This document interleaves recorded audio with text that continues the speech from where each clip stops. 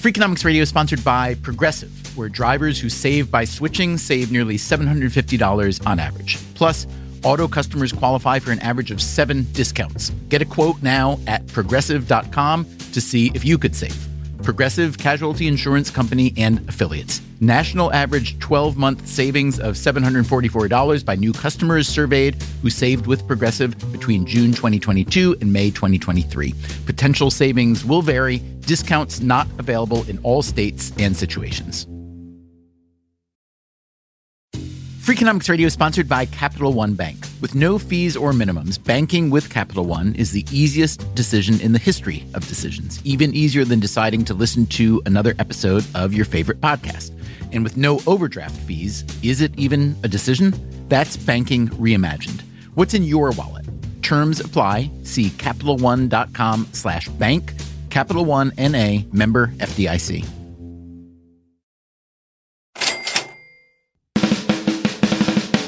Hey, Nate. Hey. Hey, it's Stephen Dubner. How's it going? Good to talk to you. First off, just tell us in, 60 seconds or less what you actually do now in a given day. So I am the editor-in-chief of the website 538.com, and I don't know that I have a lot of consistency from day to day.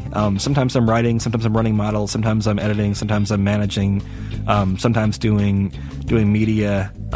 So it's a job that is always really fun and challenging in the sense that you're not doing too much of the same thing, but I have to think carefully about how to budget my time. Nate Silver is America's favorite statistical guru of the past, maybe ever.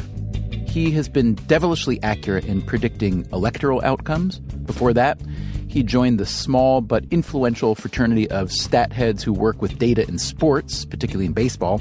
He's written an excellent book called The Signal and the Noise, which is essentially about the folly of prediction. And today, he is our guest on the latest installment of Frequently Asked Questions, in which we compel a noteworthy person to tell us some important truths, such as their favorite sport. I don't know, bowling, I suppose. Just how devoted they are to their work. I don't even always watch, like the State of the Union, for example. And what you learn about life as you get a bit older. One of the most profound lessons to me about adulthood is that everyone's kind of weird.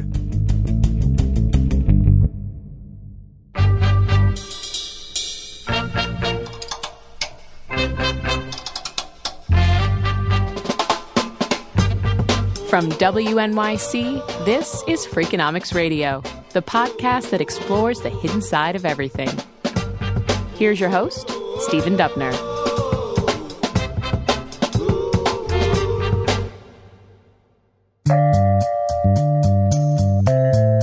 What do we do on this show? Pretty simple. We ask questions, hopefully the sort of questions you might like to ask, and we ask them to the sort of people that you might like to hear from. Nate Silver, for instance. He is chiefly known as the proprietor of 538.com. Yeah, so the kind of elevator pitch is that 538 is data journalism. The problem is once you get past the first 5 words, then it becomes a little bit more complicated to define, right? But really we think it's empirical analysis, quote unquote, the scientific method as applied to journalism, but it's entirely compatible with traditional reporting approaches too. But the idea is just we believe there are skill sets that are underused in journalism, including computer programming, coding, statistical analysis, of course, in particular. And we think that journalists could benefit from having more of that. These days, 538 covers a lot of territory: sports, the economy, pop culture. But it is politics, especially political elections, that make up its foundation. That is where the site got its name, from the number of votes in the Electoral College, which determines who wins the presidency of the United States. I started just as kind of a blogger.com blog back in 2008 during the campaign then. It kind of blew up during 2008. I licensed it to the New York Times from 2010 to 2013, and then it was acquired by ESPN after that. I'm kind of a big poker player, and I've played in the World Series of Poker a couple of times, never done extraordinarily well. But to win the World Series of Poker, when there are like 7,000 entrants, you have to get really, really lucky a couple of times, right? And it kind of feels like in 2008 and again in 2012, I won a couple of really big pots and key circumstances when things get broken against me. During those elections, Silver compiled polling and demographic data from many sources. He aggregated, weighted, and analyzed these data, forging predictions that turned out to be remarkably accurate. So, sometimes I feel like I'm playing on house money a little bit, but, I'm also trying to turn that into something more sustainable and build out a staff of really talented journalists and really great people. And that's kind of where I'm mostly focused on right now. We spoke back in early March when Nate Silver had two things to celebrate: the one-year anniversary of 538 on ESPN.com and the paperback publication of his book, The Signal and the Noise. First and foremost, congratulations. Does it feel like a time to sit back and appreciate yourself, or not really? That's the problem, is you can't really stay still. And we have March Madness this month and the UK election coming up. And so, yeah, you can kind of be content or happy, but kind of not both at the same time, I found, is one of the consequences of having a lot to do and kind of being people's boss and stuff. Where do you find people that fit your worldview? Because your worldview, while it's pretty popular in some circles, including, I should say, the circle of people who listen to a show like this, it's not overwhelmingly popular. It's certainly not quite mainstream yet. And furthermore, it's new-ish. So how do you find people that you think will fit? I think one sort of problem we have is that the skill set that we're hiring for is a place where people would have a lot of options in addition to journalism. I tend to buy into the notion that there's a shortage in the United States of STEM talent, and we're hiring from that pool a little bit. But still, there are a lot of news organizations that are trying to be more data-driven. A lot of college programs are training people in coding and computer programming and statistics in addition to journalism as part of their curriculum. So it's getting better over time. But, we do sometimes feel like we have more ideas than we have the capacity to execute on right now. But that's also kind of part of being a startup and having a lot of creative people on board. And let's say you find a perfect candidate or 10 perfect candidates who are all the perfect data nerds who are really good with the math and the statistics and even have good taste, but don't do journalism at all. Is that more coachable than the inverse? I'm not sure. I think there are a lot of parts to being a journalist that are hard to teach other than through experience. One of them that we noticed our people have that maybe some people in academia lack is just a sense for how other people see the world. So, no, I'm not sure it's been our experience so far that one skill set is easier than the other to teach. Obviously, a lot of the work is collaborative, too, where you might have someone who's more experienced in getting on the phone or traveling somewhere and talking to people, and someone else who's more versed in the number crunching. You are the perfect person for me to ask this question of, in the last, 3, 4, 5 years, the phrase big data has become so used, maybe abused, that it really has become a cliche in a pretty short time, and it's used in corporate advertising slogans and so on. And to me, and I may be totally wrong on this, but to me it's received in some quarters as a sort of magic bullet. No, I agree with almost all of that, really. It's kind of one of the themes of my book, and there are a couple of things to unpack. One is the term big data itself, and there are some people who would say, well, big data has to be really large, not the sort of stuff you could crunch on a regular computer. For example, we launched Interactive recently, where it looks at a different way of looking at which flights actually get you there the fastest, what's the best airline for logistics, and that relies on data from about 6 million flights. That sounds impressive, but you can still run that program in about 10 or 12 minutes on a laptop, right? People wouldn't really say it's big data when all those records are pretty carefully scrutinized. But that said, people, I think, when they say big data, often mean analytics, really, and statistical analysis, applied statistics. It's not all about the data necessarily. Oftentimes it's not about the amount of data you have, but how much you vetted that data. If a data set is virginal, as I call it, no one's looked at it before really, you're going to have a lot of problems. And one problem with a really large data set is that if you're running some algorithm, some quick and dirty way to find the most influential data points, a lot of times those are bugs and outliers, right? And the reason why you have big anomalies is because someone coded it in wrong or you made some mistake in the analysis. I also think there aren't necessarily the skills and the training. So one thing I talk about in my book is how when the personal computer became commonplace in the workforce in the 1970s, then in the home in the early 1980s, it took a while before there were any tangible signs of productivity gains in the economy, meaning like 10 or 15 or 20 years even. So I think people love new technology, but they overestimate how much the kind of human factor gets in the way. I'm not trying to be cute about that. I just mean that, people need to learn how to use these tools, what they can do, what they can't do. No amount of data is a substitute for scientific inference and hypothesis testing and kind of structured analysis of a system. I think one of the false promises that was made early on is that, well, if you have a billion data points or a trillion data points, you're going to find lots and lots of correlations through brute force.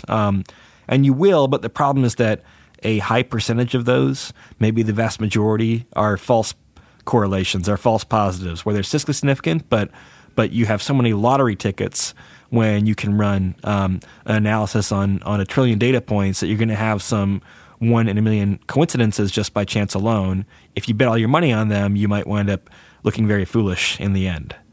How's 538 doing, overall, editorial, but also from a traffic and business perspective? Whenever there's a web debut as high profile as yours leaving the New York Times for ESPN, there's a lot of noise, but then the noise recedes. And I'm curious, are you making boatloads of money for ESPN? Are they having mega buyer's remorse because you're so expensive? How's that working? In the first year, it's a pretty young staff, and a lot of people were doing what they were doing for the first time, and the expectations were pretty high. So it kind of took some time to hit a groove, I think. It's, I try and make analogies sometimes to opening a new restaurant where you might have a lot of ambition for it, but to reproduce something every day, it's very much, we after the first day we published, which was March 17th, 2014, we kind of all got beers after work, and we were really pleased, and we literally, or at least I won't blame my employees. Done. Yeah, I'd forgotten that, oh crap, we have to publish this website every day for the rest of our lives, right? And so achieving that kind of consistency takes a little bit more time. But, if you are looking at kind of indicators, traffic is up about 2 times year over year. That often happens when you launch a product, but that's good. It's happened to us too. We're growing our staff in a slow but sustainable way. We have 25 or 30 people now, depending on how you count. But we're just able to do more things at once. In this period here in the kind of early spring, we're launching an interactive on airlines and the NCAA tournament and the UK election and a historical perspective on NBA basketball. So 4 or 5 things in addition to the work we're doing from day to day. So that success thus far notwithstanding, at the New York Times, 538, which was a much, much, much smaller operation than it is at ESPN, 538 was more essential, certainly, to the New York Times website than 538 is to ESPN, which is a sports behemoth. What's the difference for you being, now you're a prominent and I don't know what size fish in a really big pond.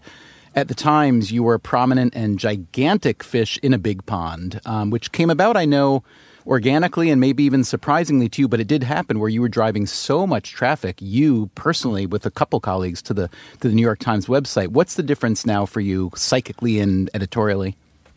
It's funny, in terms of, and we don't obsess too much over traffic, right? But the election day peak was really high at the Times, and that's the people figure site. And the median month, though, we now get, 5 or 6 times more traffic, more visitors than we did at the time. So, I think sometimes people grasp onto outliers, including when they talk about us in 538. So ESPN, when it signs a deal with a sports league like the NBA, that's a 10-year deal, and they literally will be contemplating technologies that don't even exist yet. The thing about traffic now is that you can measure so much in real time, so we might be able to say, hey, if we wanted to publish a story that would maximize page views right now, we would say, oh, there's been an alien invasion, right? And President Obama has been kidnapped and beamed up to Mars. I mean, everyone on the internet would look at that story for about 5 minutes, and then no one, hopefully, would ever read our site again. And there's no metric yet for kind of what's the long-term value that you're generating from a stupid article that you post today to get a lot of page views, or the loyalty you develop with your customers. So we saw this in baseball a little bit, where for a while, people were able to measure offense really well and not defense really well. And so the sloppy conclusion there is that, oh, we can't measure defense, therefore it doesn't matter. Well, it turned out that when people actually found better ways to measure defensive ability, it turned out to matter at least as much, maybe more, than the conventional wisdom had held. So we're aware of that, and that, it's some things you can judge with metrics, some things you can't, and that's a tricky part of the media business now. How long do you think you'll do 538 for? Hopefully for the foreseeable future. I mean, obviously we have a big election coming up in 2016, but people when they're taking jobs here assume this is going to be an organization that that builds and grows for the long term. Is it my imagination, or has ESPN loosened up on talking about sports gambling, which traditionally the NFL, among others, has been really nervous about? But it feels like this past NFL season, there was a lot more discussion on ESPN about betting lines.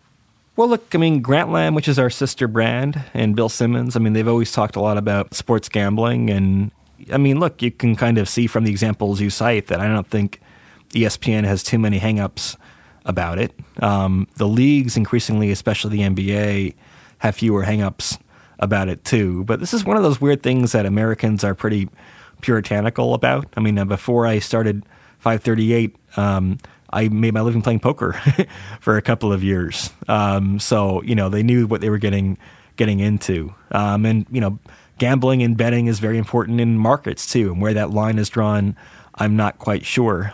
But, they're not saying, hey, go give me your Vegas picks, but we get no pushback at all from our bosses or from readers when things are framed in that way.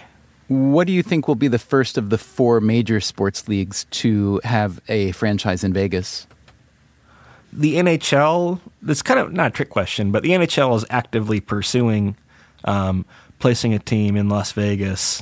I'd say the NBA, since it seems more gambling friendly. They've had, I believe, an all-star game or 2 in Vegas. Seems like the next most likely. I'm not sure that baseball, where you need to turn out, 30 or 40,000 people 81 times a year, is as good an area where the population isn't that high necessarily. And I don't think baseball has become an event in the same way that an NBA game has, for example. One of my questions too is when you're going to have the first major political convention in Las Vegas, because you'd think, hey, it's a swing state, you could not have more hotel space there, especially in the midsummer. But I think both parties are terrified of what might happen or the implications of the story. God, can you imagine the prop bets day of? That would be so much fun, right? Yeah, it'd be a lot of fun. Maybe I'm sure the libertarians do lots of fun things in Las Vegas, but not Democrats or Republicans yet.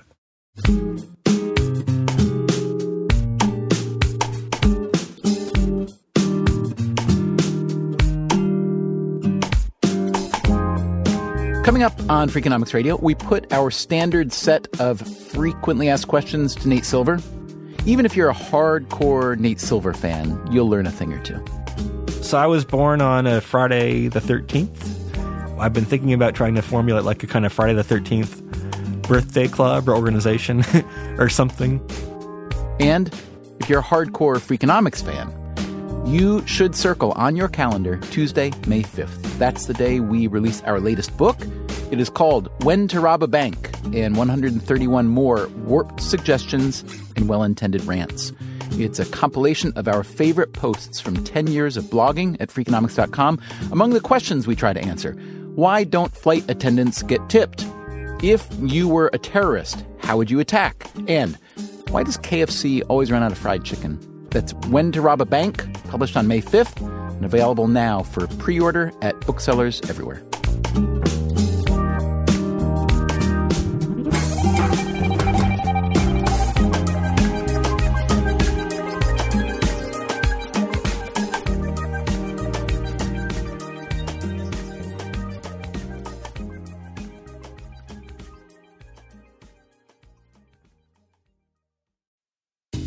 Freakonomics Radio is sponsored by Walmart Plus. Walmart Plus is the membership that helps you save on things you expect, plus the things you don't. The plus in Walmart Plus stands for all the ways you can save.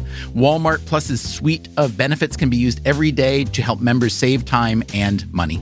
Members save on free delivery, free shipping, gas discounts, plus so much more. With Walmart Plus, members save on this plus so much more. Start a free 30-day trial at www.walmartplus.com. Take your business further with the smart and flexible American Express Business Gold Card. It offers flexible spending capacity that adapts to your business. You can also earn up to $395 in annual statement credits on eligible purchases at select business merchants. That's the powerful backing of American Express. Terms apply. Learn more at americanexpress.com/business gold card. Freakonomics Radio is sponsored by Cars.com. Have you heard about the Your Garage feature on Cars.com? Here's how it works. You add your car to your garage to track its market value and cash in when the time is right to sell. Track both your car's historical and projected value. When it's time to sell, easily secure an instant offer from a local dealership or sell it yourself on Cars.com. Start tracking your car's value with your garage on Cars.com.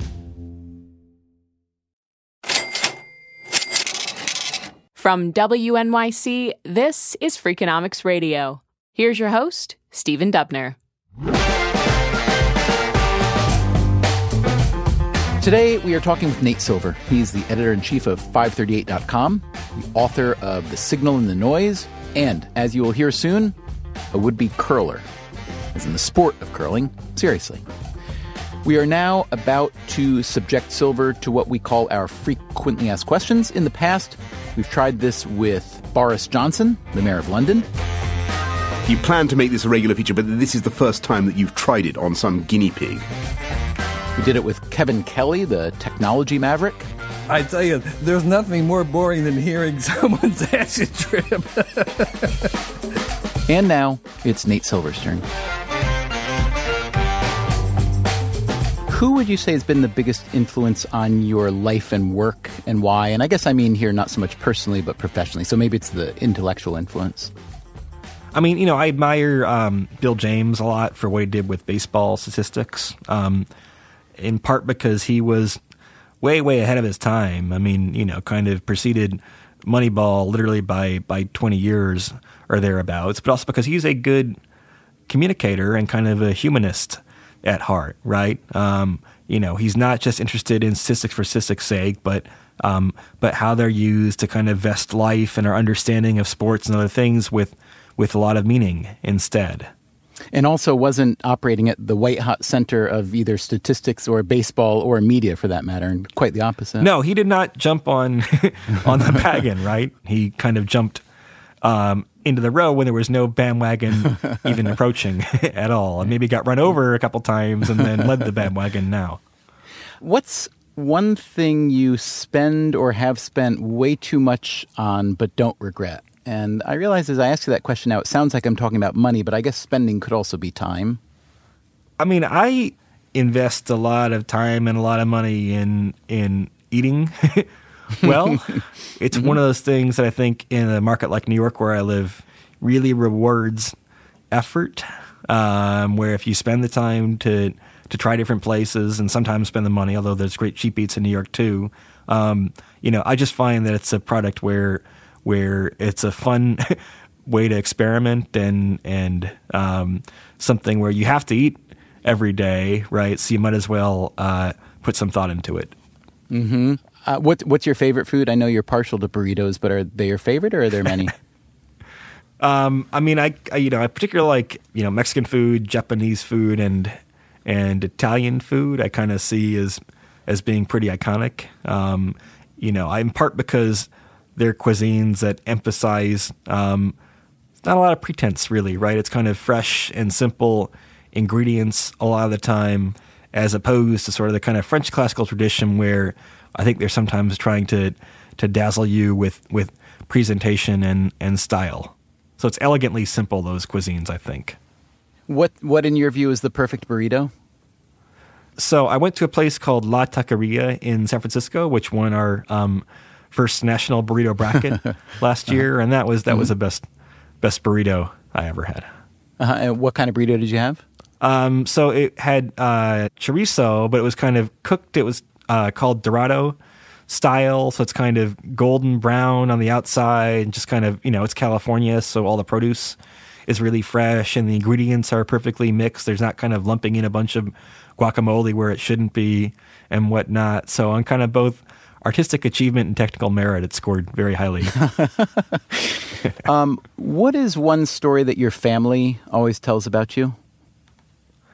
When I was in nursery school or pre-K, one day I decided to just count numbers just to see how high I could count. And I was pretty insistent about it. I think I got to like 2,000 or something before my mom picked me up that afternoon. And they realized then what your future contained, yes? Yeah, I think that was an early sign. What do you collect, if anything, and why? I used to collect baseball cards when I was a kid. I'm trying to think, I kind of collect books. I mean, I have a pretty significant bookshelf that kind of keeps growing over time. One of the things about writing a book, as you probably know, is that you get sent an awful lot of books too. And do you keep most of those ones you're sent, or do you start to triage? Yeah, I still have an issue with throwing away books. I just think it's bad. It's bad karma. Giving away maybe, but throwing away, no. Favorite book or author? I kind of often talk about Daniel Kahneman, and Thinking Fast and Slow was kind of just, I think, a really great overall kind of modern guide to thinking, if that isn't a little too pretentious, or too precious rather. But that's one of my favorite books. Good choice. Favorite music, artist, band, singer, songwriter? I used to be really into My Bloody Valentine in college. This is kind of shoegazer, post-punk band. Right. But I think music is maybe one of those things where it gets frozen in time a little bit, where kind of the favorite bands I have now at 37 are the same ones I might have said at 21. Favorite sport to play? I like to watch sports. I don't know, bowling, I suppose, or my partner actually owns a bowling ball. I thought you were going to say an alley. A ball is not that much. An alley. That'd be quite something. Yeah. I've never been curling. I really want to go curling. My partner and I had this idea one time to capitalize on like the curling frenzy. Which was when? I missed that. Well, every 4 years, there's a kind of cultish affection for the sport of curling, which, having grown up in Michigan with Canadian television on all the time, I appreciated. But the idea was to have some hideously expensive plan for building a curling rink in Central Park, and just having such good design and PR around it that people wouldn't realize it was just kind of a very elaborate inside joke. Now, let me ask you this. Don't you think you have the creativity and reputation to go to Donald Trump and say, look, Woolman Rink, once it's up all winter, and you could just carve out a nice little curling, I don't know what you call it, a curling lane? What do you call it? The area where one curls. That's a good, I don't think it's an alley, right? Or a rink or something. I have no idea. I think if Donald Trump kind of carefully read what we wrote about him when he was, quote unquote, running for president in 2011, he probably wouldn't return my phone call. Okay, so sport, your favorite sport to play, your official answer seemed to be bowling. Is that right? Sure, we'll go with bowling. Yeah. What's the highest you've ever bowled? I think I got like a 180 one time, which is not good for a highest ever score. I was with Levitt once. He bowled a 222, which is, but for a few pins, he was close to perfect, actually. And this was bowling kind of cross lane, like wrong way for a right-hander, with a 12-pound ball that didn't curve at all, and he just threw it very, very, very straight repeatedly, kind of like an automaton. And it was we were convinced he was ready for the senior PBA after that. I've tried to figure out what the relationship is between bowling and beer consumption. It's kind of a Laffer curve, I think, or something, right? But after 1.8 beers, I think you're in peak bowling shape. Well, although you can probably identify the peak of that curve a little bit more easily with bowling than with the Laffer curve, no? Does anyone really know where the Laffer curve peaks? I think not. I mean, there is a curve, it seems to me. But, right. I guess even with bowling, there's some complications where you probably warm up to the lane and feel a little bit better. So you'd have to do a controlled. This could be another 538 thing. Tell us something that most people, even if they think they know quite a bit about you, don't know about you. So I was born on a Friday the 13th. I've been thinking about trying to formulate like a kind of Friday the 13th birthday club or organization or something. John Walsh, who's the former president of ESPN, I think was at least also January 13th birthday. I think it was a Friday the 13th too. But, kind of from my very beginning, I guess there was some kind of something slightly cosmic about numbers in me. What is one thing that people seem to know about you that is in fact not true? Maybe not if they're listening to this interview, but I think people think that I take myself way more seriously than I do. For some reason, when you're associated with numbers and data, and look, there are other places out there where they can be a little bit pedantic sometimes, but I'm kind of a little anti-establishment and still anti-authoritarian. That kind of goes back a long way, and we try in our newsroom at 538 to have a lot of fun and to poke fun at one another, to see kind of the reader as a peer and not someone who you're educating. And that doesn't always come through, I think, in kind of how 538 or how kind of my career is portrayed. You are just a regular burrito-loving wannabe curler who bowls once in a while and drinks. Yeah, it's pretty normal in some respects and completely strange in other respects. But, that's one thing you learn. One of the most profound lessons to me about adulthood is that everyone's kind of weird.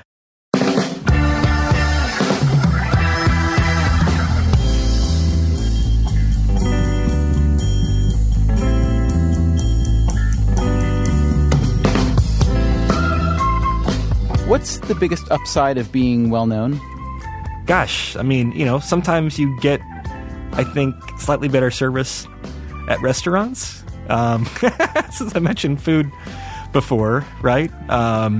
Where, one time I had a waiter kind of tip me off that, someone, I think she was on her first day on the job. He's like, she was like, my manager handed me a card saying I'm supposed to treat you well. I guess she was kind of very literal-minded and explicit about it. So I would imagine that for every time that happens, there's 100 times that it doesn't happen, potentially. But, in my perfect world, I would be like kind of, influential without being famous, if that makes any sense. I don't mind if I get recognized out somewhere. By the way, it follows a lot when you're on TV. If you're on TV, you'll have like a half-life where people recognize you. But that half-life is pretty fast, isn't it? It's really fast. Because by 7 days later, they've seen 1,000 other faces, and yours is starting to recede.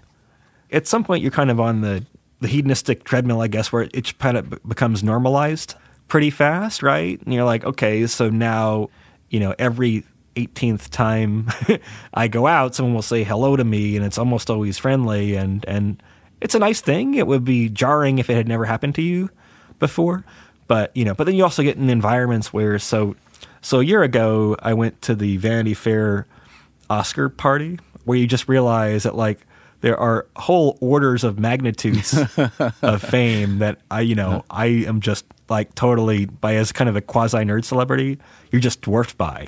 It's not like people are 20 times more famous or like 20,000 times more famous. And you get in a room like that and you're like kind of literally the least famous person there. And it's kind of fun to be a fly on the wall again. What's something that you believed for a long time to be true and then decided that you'd been wrong? Oh gosh, this is a tricky question. A little bit of it kind of gets into the critique we were talking about big data earlier, where I kind of thought, well, just be quantitative, and then that's better categorically than being qualitative, and that'll solve all your problems. I still believe to a very rough approximation, people need to be more quantitative, but I think it needs to be a much more kind of structured investigation of the data, and kind of realizing this is one of the challenges. One of the reasons that kind of betting and markets are interesting is that whenever you have a belief that kind of differs a lot from the consensus, then that's a very complicated place to be. We are more than 2 years out, but I'd be an idiot not to ask you if you today had to bet $1,000 with, let's say, me, which if you were still at the New York Times, you wouldn't be allowed to bet with me, I guess, but you could now, presumably. Who's going to be president in 2016? Well, I don't know that anyone has more than a 50% chance. I think the plurality favorite is a pretty easy question, which is Hillary Clinton. If you figure to a 50-50, well, to an approximation, it's 50-50 in the general election, which is probably about right in these circumstances. She is the dominant contender for the Democratic nomination, where the GOP field is quite split. So she would certainly be the front runner in that sense. Does political data analysis start to bore you after a while? A little bit, but I think I'll be reinvigorated by 2016. So midterm elections are big letdowns relative to how fun presidential years are. 2010 happened to be super interesting because you had this very large Republican wave that had very tangible consequences as far as President Obama's ability to continue to enact and affect his agenda. So that almost had kind of a presidential type storyline to it. The midterms last year were pretty dull, I got to be honest. They were interesting from a forecasting standpoint, in that there was some uncertainty about what the polls said and which party would win the Senate. But I don't expect any problems like that in 2016. We're going to have at least one really compelling primary. We should have a close general election. There's kind of a cottage industry to covering Hillary Clinton, even if it's sort of a field of one. So, that's really fun. In some ways, the presidential primaries are a much more interesting and in some ways kind of a better designed process than the general election, in that you have to perform well continuously over time. It requires more organization. You can't get hot on one day. It's like having to win a 7-game series instead of just one game. Right, yeah. But it sounds like you, and maybe I'm wrong on this, but just from this conversation, from what else I've read of yours, it just sounds as though sports is more fun generally than politics, or you like sports more than you like politics, as shallow a characterization that is.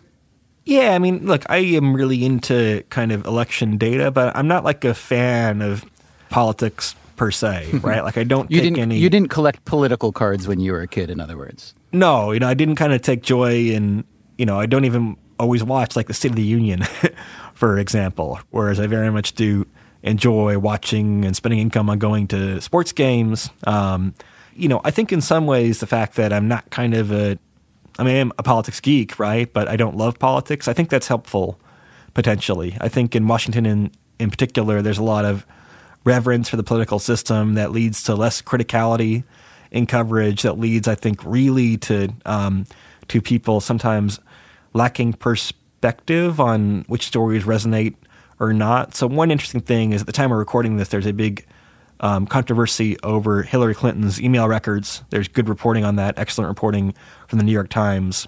But you have some pundits who are saying, oh, this is a huge blow to her candidacy.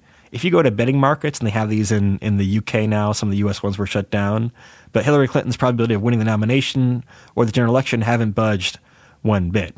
I'm not promising you the markets are right. It can be slow to pick up on information, but it's interesting that the scandal that is considered to be a huge deal by the political press, bettors are kind of saying this is literally nothing at all. And so I think sometimes people don't realize that things that are great reported stories, right, and deserve to be, I believe in transparency, government, and everything else, right, but they might lack perspective on what things people outside of the proverbial cocktail party are really talking about.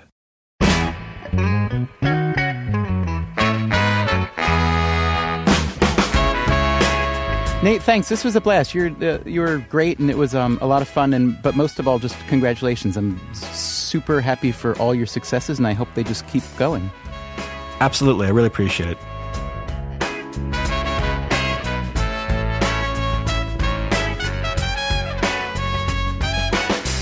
And remember, on May 5th, Steve Levitt and I publish our latest Freakonomics book. It's called When to Rob a Bank. If you want to learn more, keep up on our public appearances and so on, you can visit Freakonomics.com, where you will also find an archive of more than 200 episodes of Freakonomics Radio. Also, would you like to appear in a future episode? We're producing one right now about the economics of sleep. So we'd like to hear from you about your sleep routine. How many hours do you need? How many do you get? What do you do to try to ensure a good night's rest?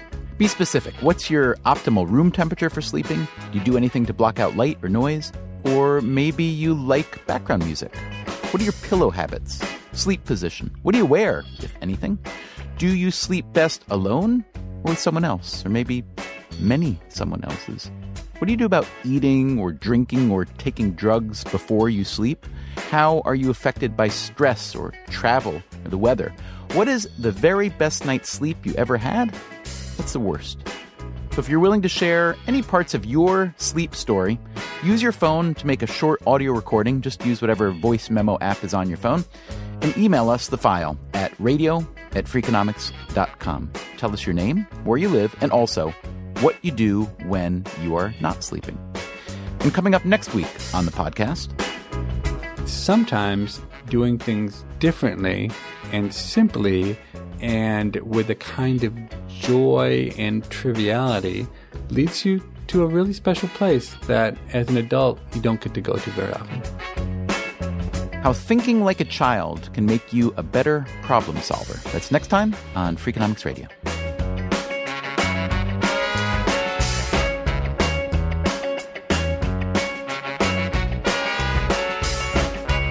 Freakonomics Radio is produced by WNYC and Dubner Productions. Our staff includes Greg Rosalski, Caroline English, Susie Lechtenberg, Merritt Jacob, and Christopher Worth, with help from David Herman, Anna Hyatt, Rick Kwan, Daniel Tazula, and Paul Schneider.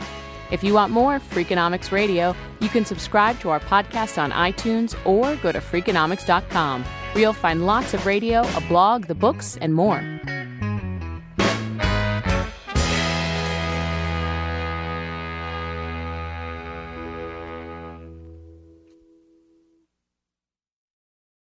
Reese's Peanut Butter Cups are the greatest, but let me play devil's advocate here. Let's see. So, no, that's a good thing. That's definitely not a problem. Reese's, you did it. You stumped this charming devil. Life is a highway, and on it there will be many chicken sandwiches. But there's only one McCrispy. So go ahead and hit the turn signal if you know about this juicy gem of a detour. After the end of a good fight, you deserve an ice-cold reward. Modelo, you put in the hours, the energy, the tough labor, because you know the bigger the fight, the better the reward. Modelo, the mark of the fighter. Drink responsibly. Beer imported by Crown Imports, Chicago, Illinois.